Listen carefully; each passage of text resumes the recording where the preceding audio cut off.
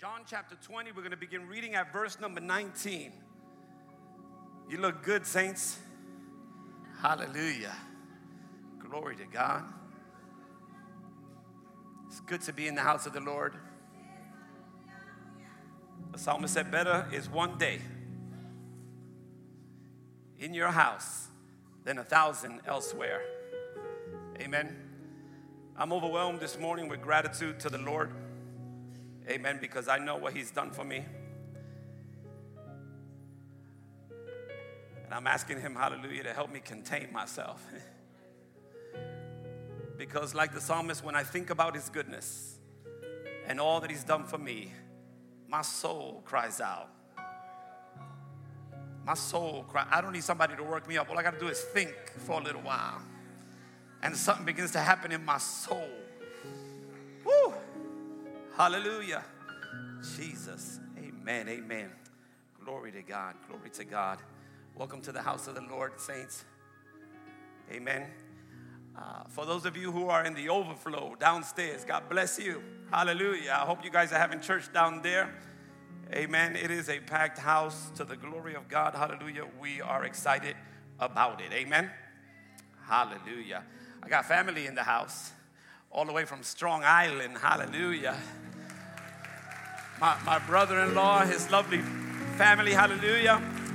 Also, my mother-in-law, Sharice's mom, is sitting right next to her right now. Hallelujah. Amen. Hallelujah. Family is important. And I love them, hallelujah, because they recognize how important family is. Hallelujah. And it's always good when we can get together. Amen. Hallelujah. You ready to get into this word? Amen. All right, let's go to it. John 20, beginning at verse 19. I read today in the name of the Father, the Son, and of the Holy Ghost. And the word of the Lord says this so.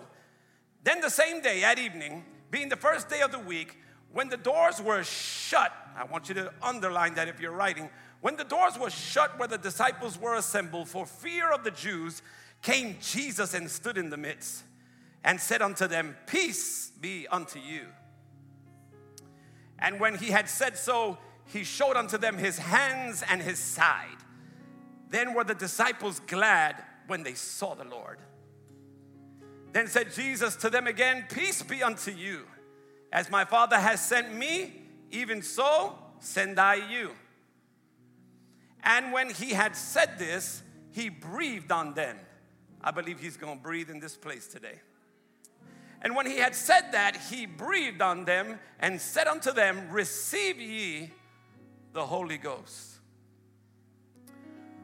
Whosoever sins you remit, they are remitted unto them. And whosoever sins you retain, they are retained. But Thomas, one of the 12, called Didymus, was not with them when Jesus came. The other disciples therefore said unto him, we have seen the Lord. But he said unto them, except I shall see in his hands the print of the nails, and put my finger into the print of the nails, and thrust my hand into his side, I will not believe. And after 8 days, again his disciples were within, and Thomas with them. Then came Jesus, the doors being shut, and stood in the midst and said, peace be unto you. Then said he to Thomas, reach hither thy finger and behold my hands, and reach hither thy hand and thrust it into my side, and be not faithless, but believing. And Thomas answered and said unto him, my Lord and my God. Jesus said unto him, Thomas, because thou hast seen me, thou hast believed. But blessed are they that have not seen and yet have believed.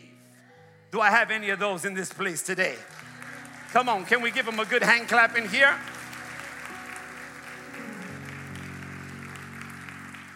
I want to talk to you for a little while under the subject, a holy intrusion. A holy intrusion.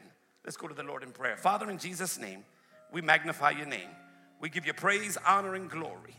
And we ask you to have your way in this place. Minister to your people in a mighty and in a powerful way. And we'll be sure to give you all the glory and all the honor in Jesus' name. And the church said, amen and amen. Hallelujah. My God, it's a good day. Amen.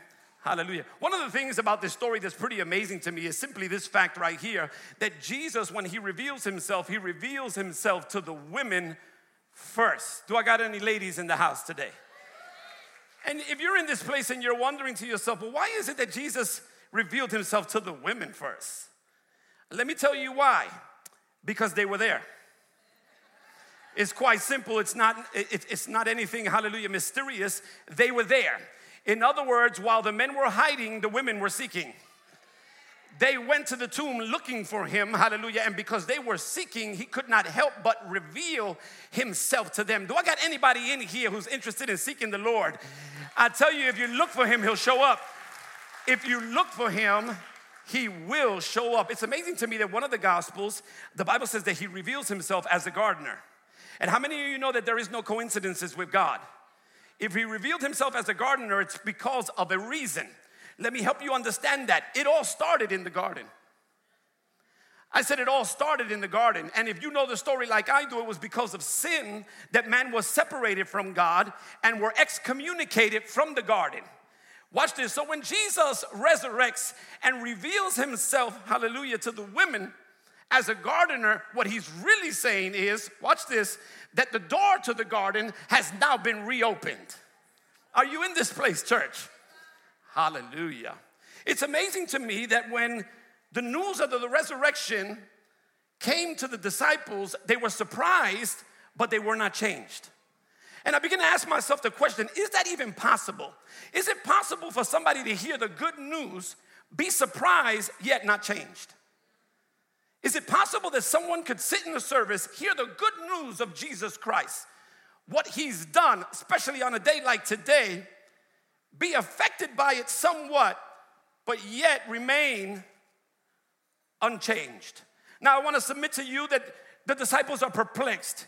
They are scratching their heads concerning the things that have transpired as far as it pertains to the resurrection. Amen. The women have told them that Jesus is alive, but they are not necessarily receiving it. One of the gospel tells us that the disciples ran to the tomb. One of them outruns the other, and they go inside of the tomb. And it happened to be Peter and John. They go inside the tomb, and they find the grave clothes on the floor, and then they find a napkin very neatly folded. And again, how many of you know there are no coincidences with God?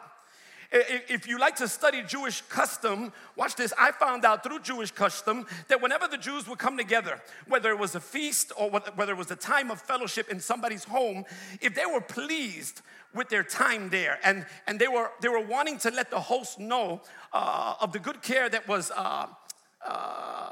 shown them, they would take a napkin, they would fold it a certain way, and they would put it in the center of the table.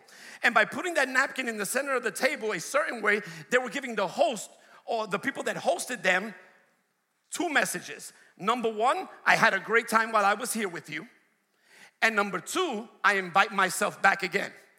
So here's what you have to understand about that. When the disciples go into the cave and they see the grave clothes on the floor, but they see that napkin neatly folded, they were getting a private message from Jesus. Jesus was letting them know, hey guys, I had a great time while I was here with you, and I am coming back. How many of you believe it in this place? Hallelujah. But they saw it, yet they did not receive it, because they were still perplexed about what had transpired. They saw that the tomb was empty. It was evident that he was not there, but what was not evident was, where was he? Amen. Perhaps you're in this place right now and you believe that he's risen, but you're wondering where he is in your life right now. Amen, somebody. Can I submit to you, hallelujah, that the stone is rolled back, and we know that. But let me just say this to you. The stone is rolled back as a display. I want to submit to you, if you think that the stone was removed so that Jesus could get out, you are mistaken. If you read the text that we just read, our scripture reading for today, you hear Jesus come into the room where the disciples were, and he did not use the door. So if he doesn't need a door to come in, he doesn't need for you to remove the stone so he can get out. In other words, the stone was not removed so that he can get out. The stone was removed so that the women could come in and see that he got out. Because as long as the stone is there, they will assume that he is still in there. Are you following me? And so watch this. If you read Matthew's account, it lets us know that the stone was removed moments before the women got there. And it wasn't because the angel was trying to hurry up and tell Jesus, get out because they're coming. Hurry up, they're coming. No. He was already out. He removed the stone so that they could come in and see that he was already out. Hallelujah. He can penetrate walls. And walls that you can see are easy for him to penetrate. But I will submit to you that walls you cannot see are a little more difficult to get through. I said walls that you cannot see are a little more difficult to get through. How many of you in this place can testify or admit that we build walls? We build walls, and we build several kinds of walls. Some of them on account of fear. Some of us build walls around certain relationships for fear of rejection. If I go to the other extreme, I would say some of us even build walls around our faith, putting ourselves in a box of limitations where we won't take a step of faith, where we won't take a risk, and we won't try anything. Amen, somebody. But here's what I want to submit to you. If the walls of death and the walls of the tomb could not hold Jesus in, what makes you think that any wall that you build and you hide behind will keep him out? I said, I serve a God who will penetrate walls. Hallelujah. If you read the story like I did, listen, in a moment, he was in the presence of the disciples. In a moment, he was in the room with them. There was no rumble, there was no eerie noise, and there was no sign of an entrance. My God. In other words, he didn't even knock. Yeah. Most of the time, he is a gentleman, and he'll stand at the door and knock. But I'm believing that in this season that we're in right now, God is about to violate some walls. God is about to intrude, hallelujah, on your life, and he's not going to need your permission to do it, hallelujah. He didn't knock, he didn't ring the doorbell, he just appeared. And he went through the walls. So it does not matter what walls you put up, there is no wall that can keep my God out when he decides it's time to come in. Oh, and I just sense like God is about to show up in this place. Hallelujah. You get a forensics team in there, and they're going to leave that place perplexed because there is no sign of breaking an entry. There's no sign of any kind of entrance. Hallelujah. Because he didn't use the door, nor did he break the wall. He went through it. If the walls could speak, they would probably say he disrespected us. He violated us. He didn't let us do our job. On this particular day, we failed at our duty to keep everybody out. Watch this. After Jesus passed through their wall, they were changed men. You better hear that. After Jesus passed through their wall, they were changed men. And I just wonder if I got about 5 people in the room today that can testify that I used to have walls. And I had walls that were thick, hallelujah, and strong. But when Jesus got past my walls, my life was changed forever. Do I got anybody in here that can testify? Hallelujah. When he got past my walls, he changed my life. Hallelujah. Thank you, Lord. He comes in the room, And the first thing that he says was, peace be unto you. In other words, he gives them what they did not have. Let me ask you something in here. Do you have the peace of God? Do you have it, hallelujah, in this place today? I will submit to you that the disciples, even though they had walked with Jesus in the past, on this particular night, on this particular evening, they did not have peace. I said they did not have peace. The Bible says that they were shut in on account of fear. On account of fear, they were shut in. And Jesus says, peace be unto you. Because watch this, there is no peace in hiding. Oh God, I said there's no peace in hiding. Whenever you decide that you are going to go on the run. You see, understand these disciples are on the run because they're afraid that the authorities that arrested Jesus and crucified them are now going to come after them. And so they are on the run. You ask any fugitive, you ask any criminal who's on the run if they have peace, and they will tell you, no, we never have peace because we always have to be looking over our shoulder. Are you hearing what I'm saying? And whenever you're on the run or you're hiding something from someone, you never have peace. Let me give you an example of what I'm talking about. When God calls a man named Jonah and tells him, Jonah, I need you to go to Nineveh and preach the gospel to these people, Jonah decides, I'm not going. He decides to run away from God. And then he hides in the bottom of a ship. How many of you know this story? He hides in the bottom of a ship thinking that he's going to find peace in hiding. But a storm follows him. Because he's going in the opposite direction of his purpose and his destiny. And if you determine that you're going to run from God, run from the call of God on your life, run from the purpose for which you were born and created, run from your destiny, you're going to have a hard time finding peace even if you hide. As far as it pertains to the kingdom of God, you can run,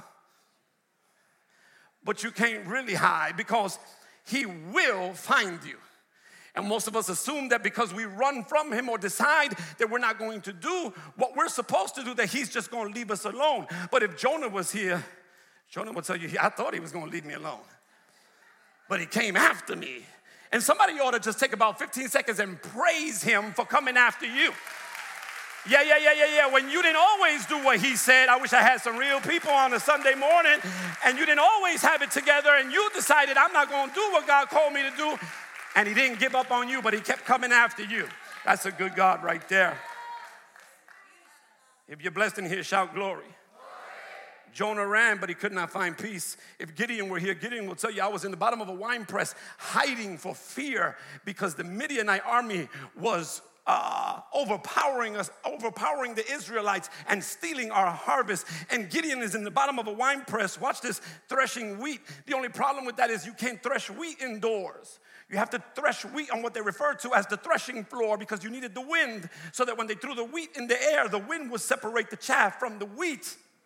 Amen? And so he's doing it indoors. It's not working out so good. He's not being productive. You hear his conversation with the angel and he is frustrated. He's hiding and he has no peace. There's no peace in hiding. Elijah, the prophet, decides after being threatened by one woman, never underestimate the power of a woman.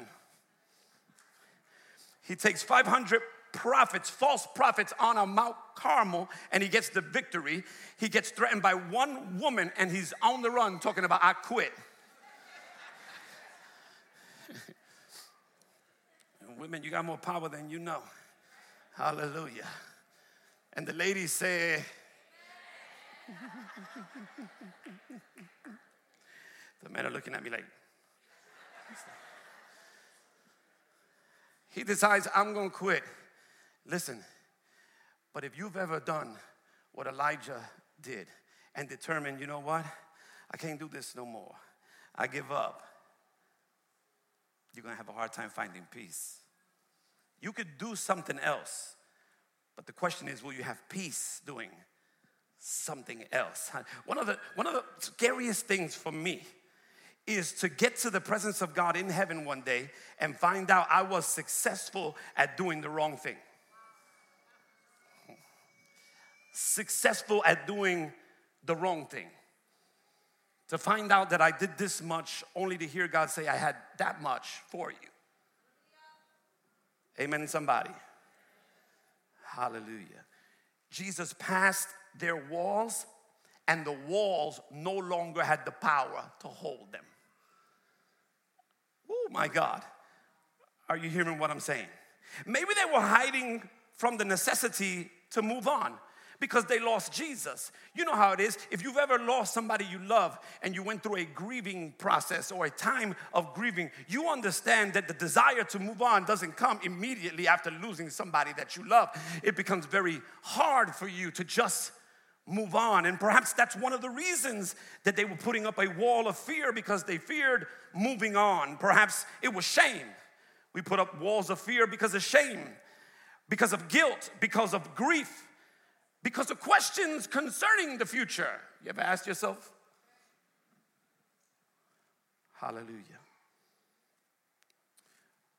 Not all of our walls are the same. Some of us hide behind walls of social position. Some of us hide behind walls of money, profession, even education. Some of us even hide behind walls of our own vulnerability. Yeah, and we tell people because we've convinced ourselves that we are victims. And maybe nobody will know or notice that I'm afraid to step out, that I'm afraid to try something, that I'm afraid to take a chance and do something different, that I'm afraid to take a risk. But my friends, whichever wall we hide behind, whatever we hide from, we are cutting ourselves off from everything, and we are shutting ourselves in by our own choice. When you think about the situation here, those disciples are locked up, closed in, within walls that are limiting them, and they're in there by their own choice. And they can't reach out, and nobody could reach in. And I wonder if I got anybody in here that can testify, hallelujah. That's what I've done with my life right now. I've just closed myself up. I don't need nobody, and I'm not reaching out. And guess what? Nobody's reaching in. I can't reach out, and nobody's reaching in. And nothing is going to change except, and it is a huge exception, but there is an exception. Nothing will change except there is somebody that can walk through walls. I said nothing will change unless there is somebody that can walk through walls. It won't change unless there's somebody who would not be shut out, who refuses to be shut out, unless there's somebody who will not give up on you even when you have given up on him. They had given up. They thought this was it. He's dead. It's all over. We left everything, and now what? We don't have nowhere to go, nothing to do. And here he comes. Oh, God. Hallelujah.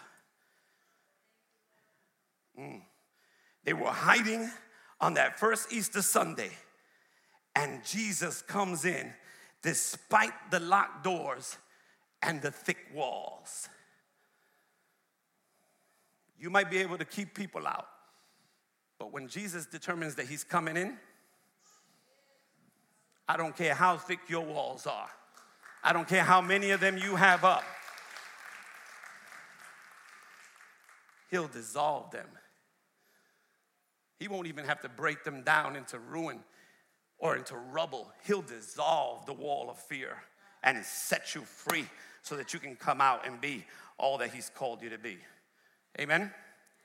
The Bible says that when he got in the room, he breathed on them. Ooh. Let me tell you, one breath from God and your whole life will change. One breath from God and your whole life can change. One breath from God, since we're talking about resurrection, one breath from God got a man named Lazarus out the tomb. What? His word is his breath. He spoke one word. He said, Lazarus, come forth. And a man that was in the tomb 4 days. 4 days. Do you know what happens after 4 days? Your body begins to decompose. You know what happens after 4 days? You enter a process called rigor mortis. And listen, worms begin to eat at you.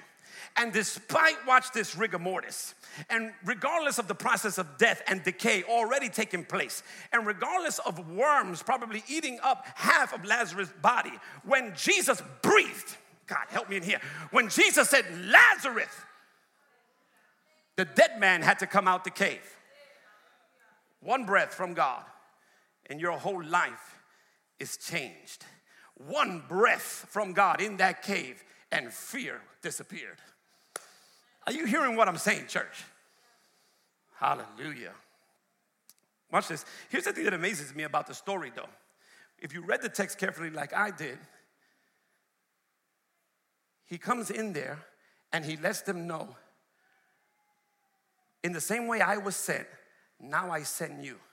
In other words, he's telling them, when you realize that I am risen, it's time to move.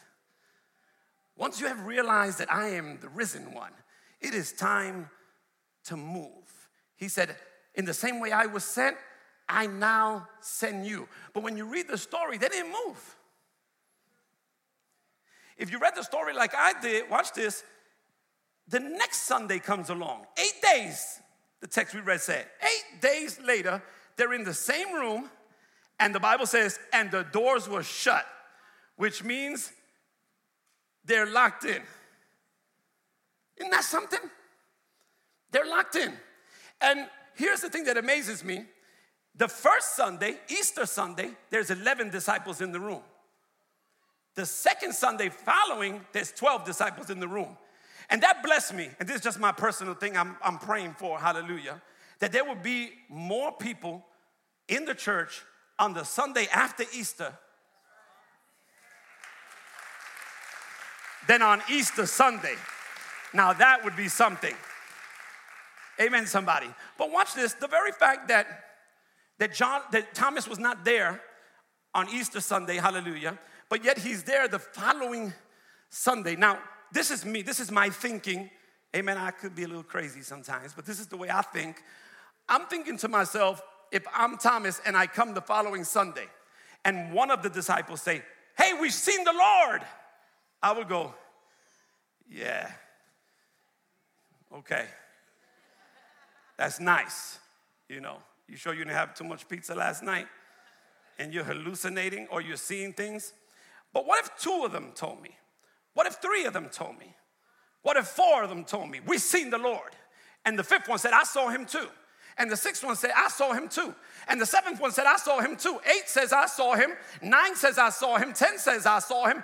11 says, I saw him. If 11 people told me they just seen the Lord, I would begin to think to myself, you know, there might be something to what they're saying. Hallelujah. And I hear the Lord telling somebody in this place, something in this place. And here's what I hear the Lord saying. How many people have to talk to you about Jesus before you believe? How many more people have to talk to you about Jesus before you believe? But Thomas said, I will not believe.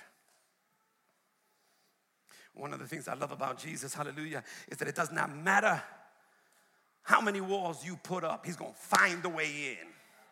I said he's going to find a way in. Understand who we're talking about. First of all, we're talking about the God. We're talking about the Christ that came forth, watch this now, out of a closed womb. Oh, remember the Virgin Mary. She was a virgin, which means she had a closed womb. And when God came forth, he came forth out of a closed womb. 3.5 years later, he comes out of a closed tomb. So watch this. If the God who comes forward out of a closed womb and then comes forward out of a closed tomb, surely he has the ability to enter a closed room. I said, surely he has the ability to enter a closed room. There ain't no earthly wall, no wall at all that can stand up against Christ. And no tomb wall can hold out the resurrection promise that God has for us. Amen? God is about to show up. Do you believe it in this place? It's amazing because he's not there when Thomas says the words, I'm not going to believe unless I see the nail prints or unless I see his side. When Jesus comes in the room, the first thing he does is, Thomas, see my hands. See, oftentimes, hallelujah, you think that because you don't feel the presence of God that he wasn't there. Or because you didn't see him, he's not there. But he had to be there to hear Thomas say, unless I see his hands, I'm not going to believe. Amen? And so the first thing he does when he comes into the room is he says, see my hands. Oh, and it's powerful, hallelujah, because when he says, see my hands, you know what Thomas sees? Nail prints. In other words, Jesus is saying, don't get it twisted, it's me.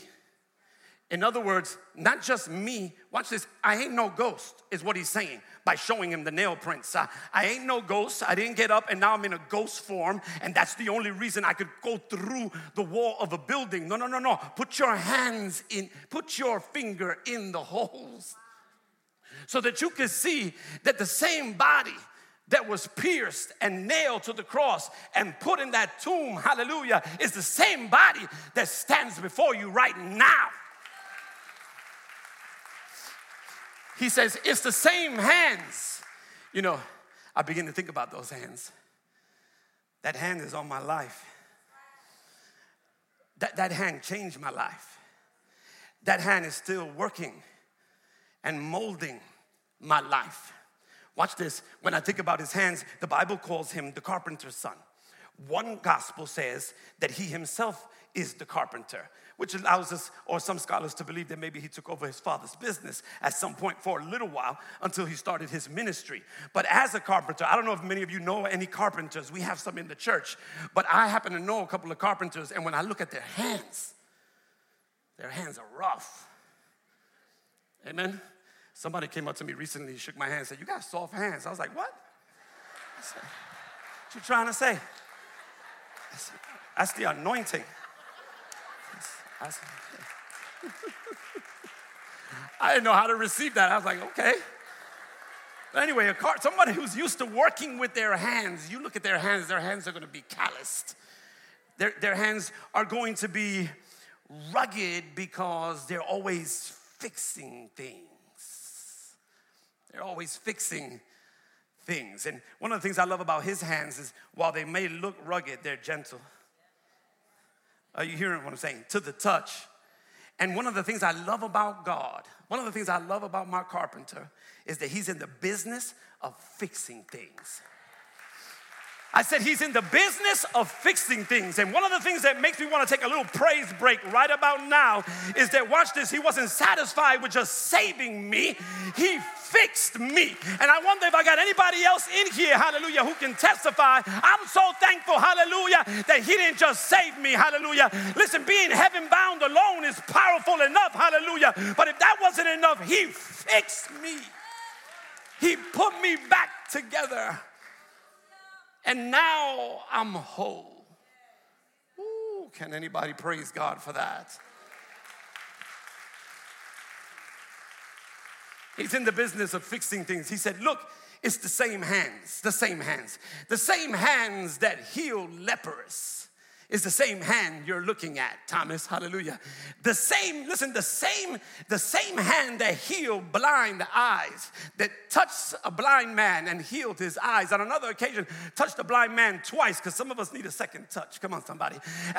He touched one man twice, and in the second touch, hallelujah, the man could see clearly. The same hands who touched, hallelujah, Peter's mother-in-law who had a fever, and the fever immediately left her body. He said, Thomas, those are these hands. They're the same hands, hallelujah. The same hands that touched a 12-year-old girl when he looked at her and first said, Talitha kumai, which means damsel arise, and then grabbed her by the hand and pulled her up. And the girl who was dead sat up, hallelujah. It's the same hands. Are you in this place? Hallelujah. The same hands that touched, watch this, hallelujah, a deaf and mute man who could not hear and could not speak. Those hands, he put his hands in the man's ear and then he touched his tongue. And the Bible says that his ears were opened. Hallelujah. He said, Ephata, and which means be opened, and his tongue was loosed. And he said, the same hands that touched the woman that was bent over 18 years. 18 years and she couldn't straighten up. 18 years and she couldn't get her life together. 18 years, hallelujah, in that dilemma. One touch from Jesus and the woman straightened up. I wonder if that's anybody's testimony in here. Hallelujah. One touch, that's all it took. One touch from God and my life started to line up. My life started to align itself after one touch from those hands. He said, same hands. How many of you remember, hallelujah, on one occasion they came to arrest Jesus, and Peter, Peter was always a little wild. Peter pulls out his knife and he cuts a soldier's ear off. And Jesus takes his hand. God help me, I would have been like, He took his hand, picked up the man's ear and put it back. And you have to catch that, because that's the grace of God. Because when Peter did that, Jesus understood at that moment that he should be arrested too. That he should pay for what he just did. That I should not be the only one arrested now, because Peter is guilty. But look at your God. He took his ear, watch this, put it back as to say, hallelujah, I'm removing the evidence, hallelujah. And while the man was standing going, my ear, Jesus said, what ear? And when the devil says he sinned, Jesus said, what sin? Hey God, what sin? He removed the evidence. He took my sin and he threw it as far as the east is from the west in a sea called the Sea of Forgetfulness. And today I am free. If you're blessed in here, shout glory. If you're really blessed, shout glory in this place. Woo. God, hallelujah. I done knocked my own mic off.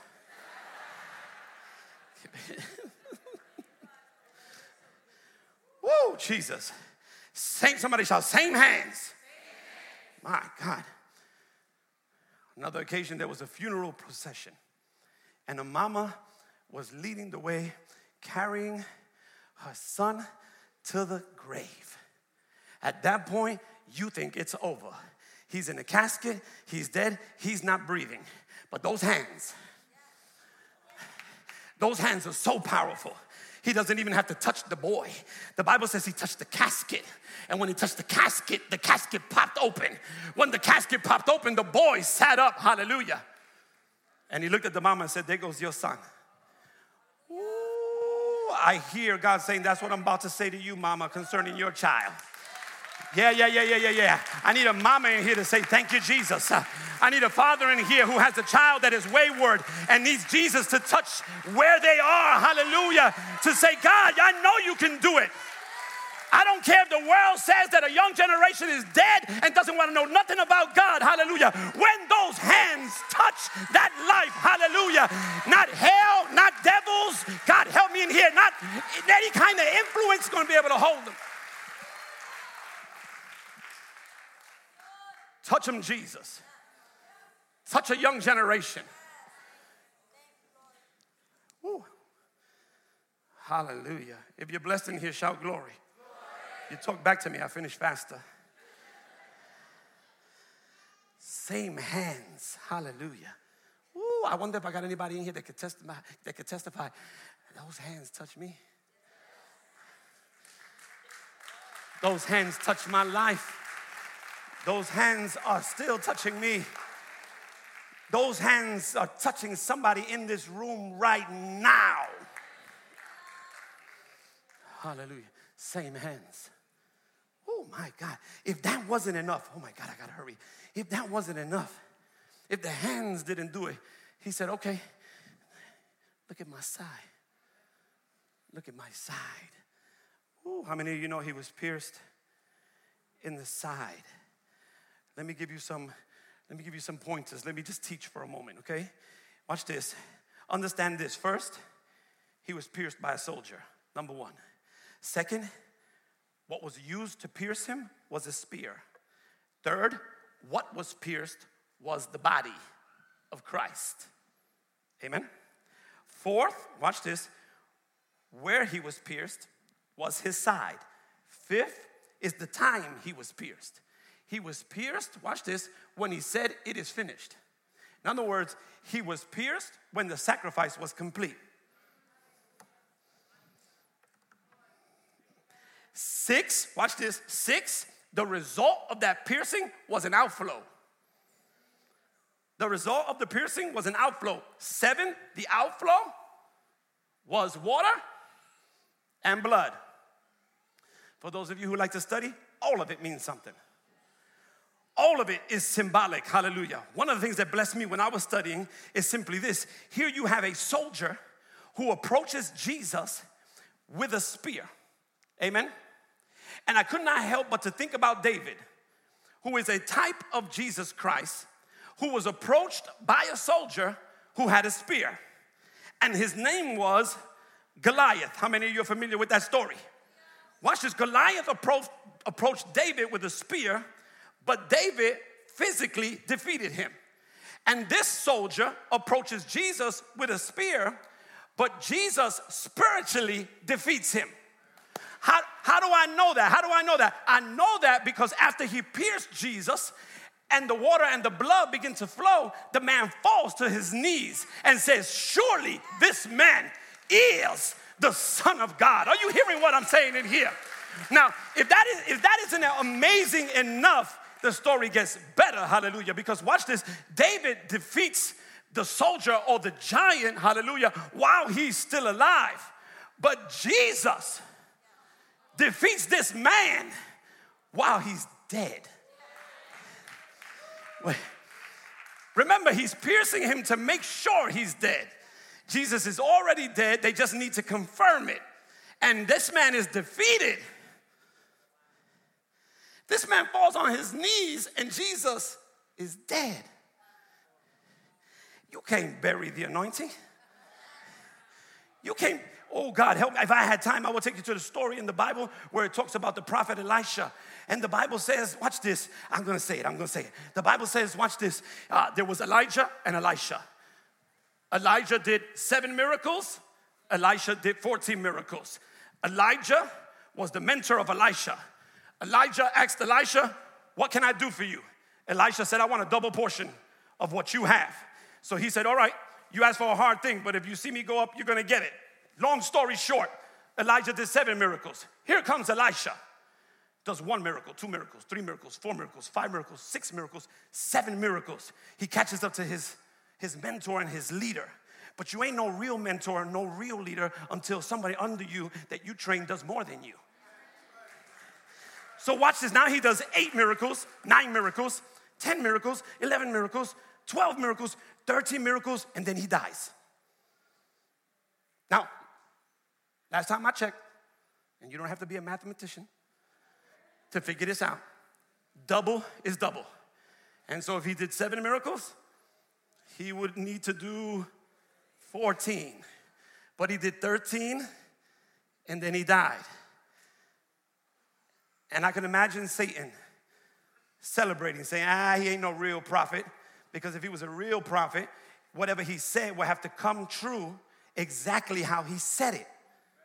So he failed. But on one morning, they were carrying a dead man into the cemetery. And the cemetery was full. So they had to open up a grave. Guess whose grave they opened up? They opened up Elisha's grave. And the Bible says, when the dead man hit the bones of Elijah, the dead man sat up and woke up. And I can imagine God looking over the banister of heaven saying, "That's 14, baby. Because if I said it, it's going to happen the way I said it." My God, have mercy. My God's word is true. You can put it in the bank. Hallelujah. Heaven and earth shall pass away, but my word shall remain forever.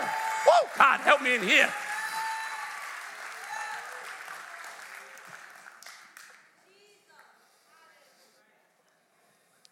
Pierced in the side, that's where I was, right? Pierced in the side. And the Bible says, water began to flow. Reminds me of when Moses was in the wilderness and hit the rock. And the Bible says water flowed out of the rock. When you read your Bible, 1 Corinthians chapter 10, the Bible says that rock was Jesus. And that they all drank from that spiritual rock who followed them in the wilderness. Woo! Jesus in the Old Testament. Are you hearing this, preacher? My God. If that wasn't enough, watch this. The fact that they pierced his body. We mentioned that, right? The fact that they pierced his body, just in case you don't know, his body is the temple. Just like your body is the temple of the Holy Spirit. I was reminded of Ezekiel's dream. There was a prophet named Ezekiel who had a dream and said that this river began to flow. Oh God, a river that just continued to rise, but it began to flow from the temple. And it began to flow, watch this, from the east side. Not from every side, one side. And so when they pierced Jesus, that river began to flow. Amen, somebody? How many of you know that rivers flow from fountains? Water flows from fountains. There's a prophet named Zechariah who said this, watch this, who prophesied, they shall look upon him whom they have pierced. This is hundreds of years before the crucifixion. They shall look on him whom they have pierced. John in chapter 19, the chapter before the one we just read, quotes Zechariah, basically saying that what Zechariah was talking about is fulfilled in the crucifixion. Oh, Zechariah said this in chapter 13 and verse 1. He said, watch this, on that day there shall be a fountain open for the house of David and Jerusalem to cleanse them from sin and uncleanliness.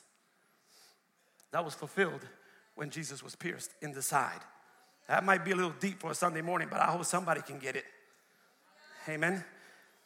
Watch this, the Bible says water began to flow, indicative of baptism. Baptism representing the old man going down and the new man coming up. It is a type of resurrection. Amen. Water. Watch this. The water of Moses' rock satisfied the people's thirst temporarily, but they ended up thirsting again. But the water, hallelujah, that Jesus, oh God, began to release was water that will satisfy the whole world. This is why one place in the Bible says, if you drink from the water that I have, John chapter 4, you shall never thirst again. And I wonder if I got anybody in this place that could testify, oh yeah, I know I've tasted and seen that God is good. Hallelujah. The water that flowed out of Ezekiel's temple, which represents the body, the Bible says, watch this, that it began to flow outside of the temple, outside, and everything it touched got healed. My Bible says that by his stripes we are healed. The fish were healed, the trees were healed, and begin to give forth fruit continually. Amen. The fish being indicative of souls, and the fruit, hallelujah, what you've been called to bear. Amen, somebody. This is why the psalmist said, you shall be like a tree, planted, where? By the rivers of water, whose leaf shall not wither, but whatever he doeth shall prosper. I was called to bear fruit. As long as I'm in that river, I'm going to bear fruit. Amen? Let me try to land this plane. It wasn't just water that flowed out. It was blood. Leviticus says that the life of a thing is in the blood. That the blood is the life of a thing. The life is in the blood. When that blood began to pour out, even though he was dying, I was getting life. That blood saves. They crucified him during the Passover. You know what the Passover represents? The Passover is when in Egypt under slavery, that 10th plague was going to come. Remember, there was 10 plagues. That 10th plague was the firstborn was going to die. The death angel was going to come. Here was the instruction of the Lord. Take a lamb, kill the lamb, slaughter the lamb. Take the blood of the lamb, put it on the doorpost of your home. So when the death angel comes, if he sees the blood, he'll pass over. When Jesus spilled his blood, hallelujah, and you received that sacrifice, that blood now is applied on the doorpost of your heart. And death no longer has power over you. That's why the Apostle Paul said, "O death, where is thy sting? And O grave, where is your victory?" Death no longer has power. The grave no longer has power. Those walls have been dissolved by the wall breaker. Are you blessed in here? The blood seals covenant. The blood seals covenant. That's a little deep too. But watch this. If a man and a woman, I'm going to get a little graphic here. If a man and a woman save themselves for marriage and then come together, blood seals the deal. In other words, it is a blood covenant. From a spiritual perspective, when Abraham, who is the father of the faith, watch this, makes a covenant, or God makes a covenant with him. The Bible says that he took a sacrifice, laid it on the ground in 2 rows, and then symbolically a smoking furnace and a torch passed by representing the Father and the Son and sealed the deal. It was a blood covenant. Today we are Abraham's seed and heirs to the promise because of that covenant. Because of that promise. Are you blessed in here? Blood purifies. I said blood. Moses sprinkled blood on everything that was going to be used in the house for worship. And that blood prepares us for use. I'm not being used of God because I'm perfect. I'm being used of God because the blood has been sprinkled. Are you hearing what I'm saying? When that death angel passed by, he didn't look inside the house to see how they were behaving. He saw the blood. The blood is enough. Oh, somebody ought to want to. What can wash away my sin? Nothing but the blood of Jesus. Amen. Let me close. Look at my hands. Look at my side. It's the same body. Same body. Resurrected. Walking in greater glory. Still same body. Amen. Hallelujah. Some of you are still looking at me funny. And they were probably looking at Jesus funny. Because they probably still were like, I mean, yeah, I touched them. But it still could be a spirit, right? Maybe it's a spirit. You know what Jesus does? This is humorous, but it's powerful. Jesus said, you got something to eat? Because I'm going to let you know it's my body. You got something to eat? And they give him a fish, and he eats the fish in front of them to let them know I ain't no ghost. Oh, God, help me in here. To let them know I am not a ghost. It is me. It is me. Ooh. Now, let's just say that he's an illusionist. Let's just say he's got them all fooled and he's using magic, right? And it's some kind of illusion. Well, when he walks out of the building, the same way he came in the building, the fish should stay behind. I mean, think about that. I told you I was a little crazy. If he's an illusionist and he's some kind of ghost, then when he went through the wall of the building on his way out, the fish should have stood behind. But I hear God saying, hallelujah, when the fish is in me, the fish go where I go. You see, yeah, some of you are going to catch that in the parking lot. Hallelujah, because when the Bible talks about fish, on one occasion he told Peter, watch this, I'm going to make you a fisher of men. Hallelujah. When the Bible talks about parables about catching fish, it's talking about evangelism. It's talking about catching people. Use a net and you'll catch all kinds of people. Hallelujah. Watch this. The Bible uses the term in Christ often. Hallelujah. You hear me what I'm saying? So what he's saying is if you are in me, wherever I go. And I don't know if you know the rest of this story, but he's about to go to the Father. Hallelujah. He's illustrating to them, if you are in me, you go where I go. I wonder if I got anybody excited in the overflow. I'm starting to wonder if all the praisers went downstairs. Are you blessed in here, church? Woo. I'll close with this. I was also reminded of Jairus' daughter, the 12-year-old that he raised from the dead. This I thought was powerful because he raised her from the dead. And when she wakes up, the very next thing he says is, get her something to eat. In other words, she resurrects, eats. Jesus resurrects, and he eats. And I heard the Lord say, watch this, when I quicken you, when I wake up the part of you that was dead, make sure you feed on my word. I didn't save you for nothing, hallelujah. I saved you because I want to use you. Once I wake you up, once I quicken you, quicken means make alive, hallelujah. Make sure you eat. Not just physical food, spiritual food. My Bible says, man shall not live by bread alone, but by every word that proceedeth out of the mouth of God. Give us this day our daily bread. Woo. In other words, Jesus is illustrating, hallelujah, eating on another level. And for where God is taking you, or for what God wants to do in your life, I hear him saying you need to start eating on another level. You know you're eating on another level. God, help me in here. You know you're eating on another level, hallelujah. Watch this, where you walk through hard things and you don't lose what you received. Listen, a wall is those walls were made out of stone, hallelujah. He walks through it and he illustrates to them, that's the way I want you to walk. Some of us lose our joy. Some of you are going to lose your joy before you get in your car in the parking lot. You're going to stump your toe. And something's going to come out your mouth that's not godly. And lose your joy that fast. The Bible says that the enemy comes immediately after the word is sown to try to snatch the seed. Yes. To see if you got the ability to hold on to that word. Amen? Are you blessed, church? I have more, but I got to end. Listen, I wanted to end with this because this is how Jesus ends with him. Jesus tells Thomas, Thomas, stop doubting. Stop doubting. Stop being faithless and believe.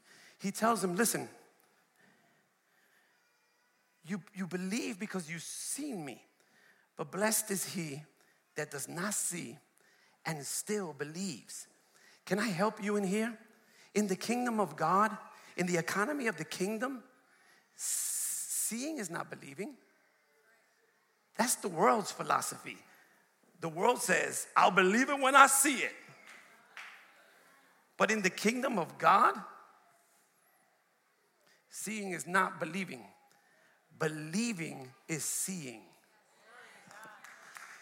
Oh, God, help me in here. I said believing is seeing. You want to see, you have to believe. This is why Jesus told, watch this, the sisters of Lazarus, women, didn't I tell you that if you would just believe, you would see the glory of God? But we often say, if I just saw a couple more miracles, I'll believe.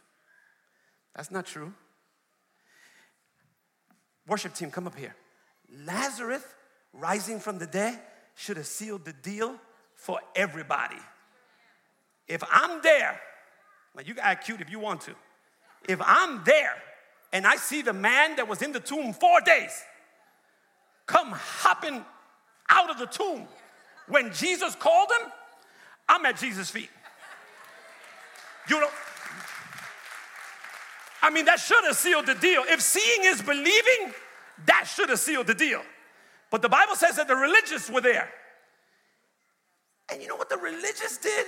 Instead of believing, they became indignant. And they became more adamant in their efforts to kill him. So seeing was not believing. Are you hearing what I'm saying? Caiaphas, the high priest, seen many of the miracles Jesus did, heard about the miracles that Jesus did. He should have believed, but he was more concerned with his own little world. He said, if we're not careful, the whole world's going to go after him. And we're going to lose our prestige. We're going to lose our little religiosity. And he was more concerned with that than he was with believing. Unbelief is not based on insufficient evidence. Unbelief is not based on insufficient evidence. We have evidence today. We have so much evidence today, it's not even funny. Are you hearing what I'm saying? We have over 300 prophecies that have been fulfilled that cannot happen by chance. It's already been proven. It's incredible. Are you hearing what I'm saying? I talked to you a couple of weeks ago about the cosmological argument. And the cosmological argument basically says, watch this, that we just found out or recently found out, and scientists are having to deal with this right now, that the universe had a beginning.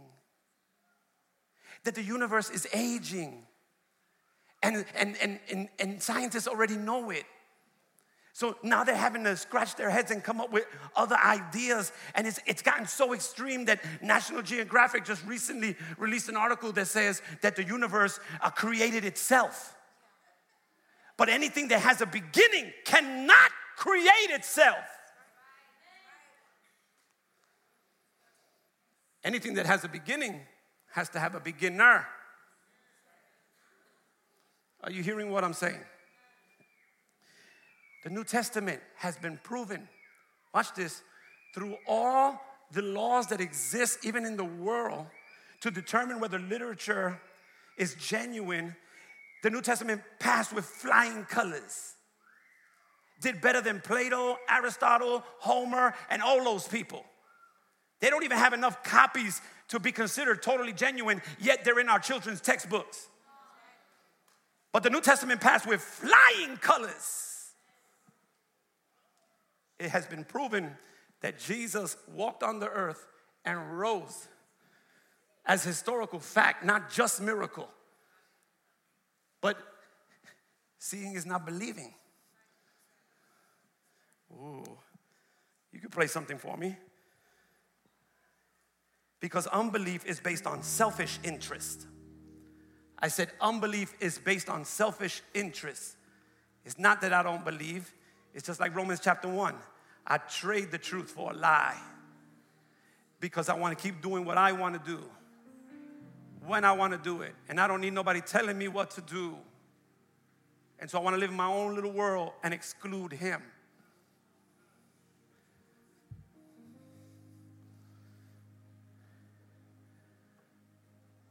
But he's real. I said he's real. The kingdom of God, hallelujah, belief always precedes light. This is why the Bible says that faith is the evidence of things not seen.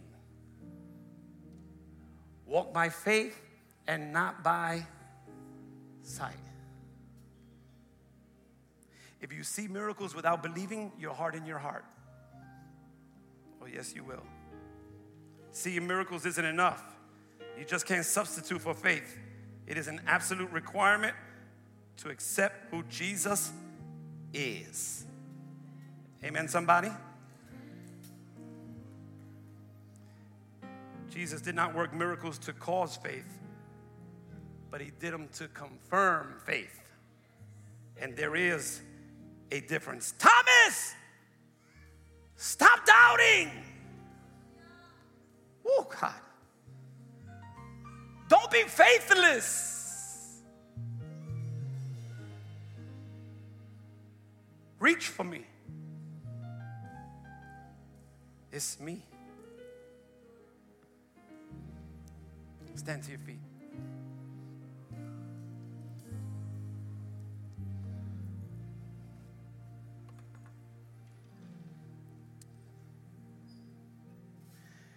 We create walls. There's all kind of walls erected, maybe even in this room this morning. Walls of fear. guilt, shame, fear of rejection, vulnerability because of past events and circumstances, defenses that are strong, tall, and thick. And they've been up for a long time. They've been up for a long time. Walls of the fear of death. You know, you think about it. Those few minutes, hallelujah, you lay awake at night before you go to bed, where you ask yourself, there's got to be more than this. There's got to be more to life than just this. God, are you out there? You know you've prayed it. And I want you to know He heard it. What I love about Jesus in this particular story is that He doesn't knock. He doesn't wait for anybody to open the door. He intrudes. He just comes in the room. And I believe He's in the room right now. And He's saying, hallelujah, Thomas, stop being faithless and only believe. If you believe, you'll see. And so every head bowed, every eye closed in this place. It's decision time, saints. You can either leave this place the same way you came in, or like Thomas, you can surrender, fall to your knees, and declare, my Lord and my God. His life was forever changed. He was no longer doubting Thomas. He was a great apostle who gave his life for the gospel. Nobody would give their life for a lie. He got full of the Holy Ghost and became a great man for God. But he had to make a decision that day. And so this is the day that the Lord has made. Today is the day of salvation. And I hear God saying, Thomas, I came for you today. I came for you. He had already come for the 11, but He came back just for Thomas. And I don't know who you are in this place, but I hear the Lord saying, I came for you. I came for you today. And so if that's you, I challenge you right there where you are to surrender like Thomas and come meet me on this altar. I know the church is packed, hallelujah, but I dare you tell somebody next to you, make some room for me. I need to go, hallelujah, to that altar. I need Jesus. I need the resurrection to come and resurrect my life. Hallelujah. Come, hallelujah. It takes boldness. It takes boldness. It takes boldness to 1 minute say, I'm not going to believe, and refuse to believe and then surrender. Come to this altar. Come now, come now. Come now, come now, come now. Come now, come now. Come now.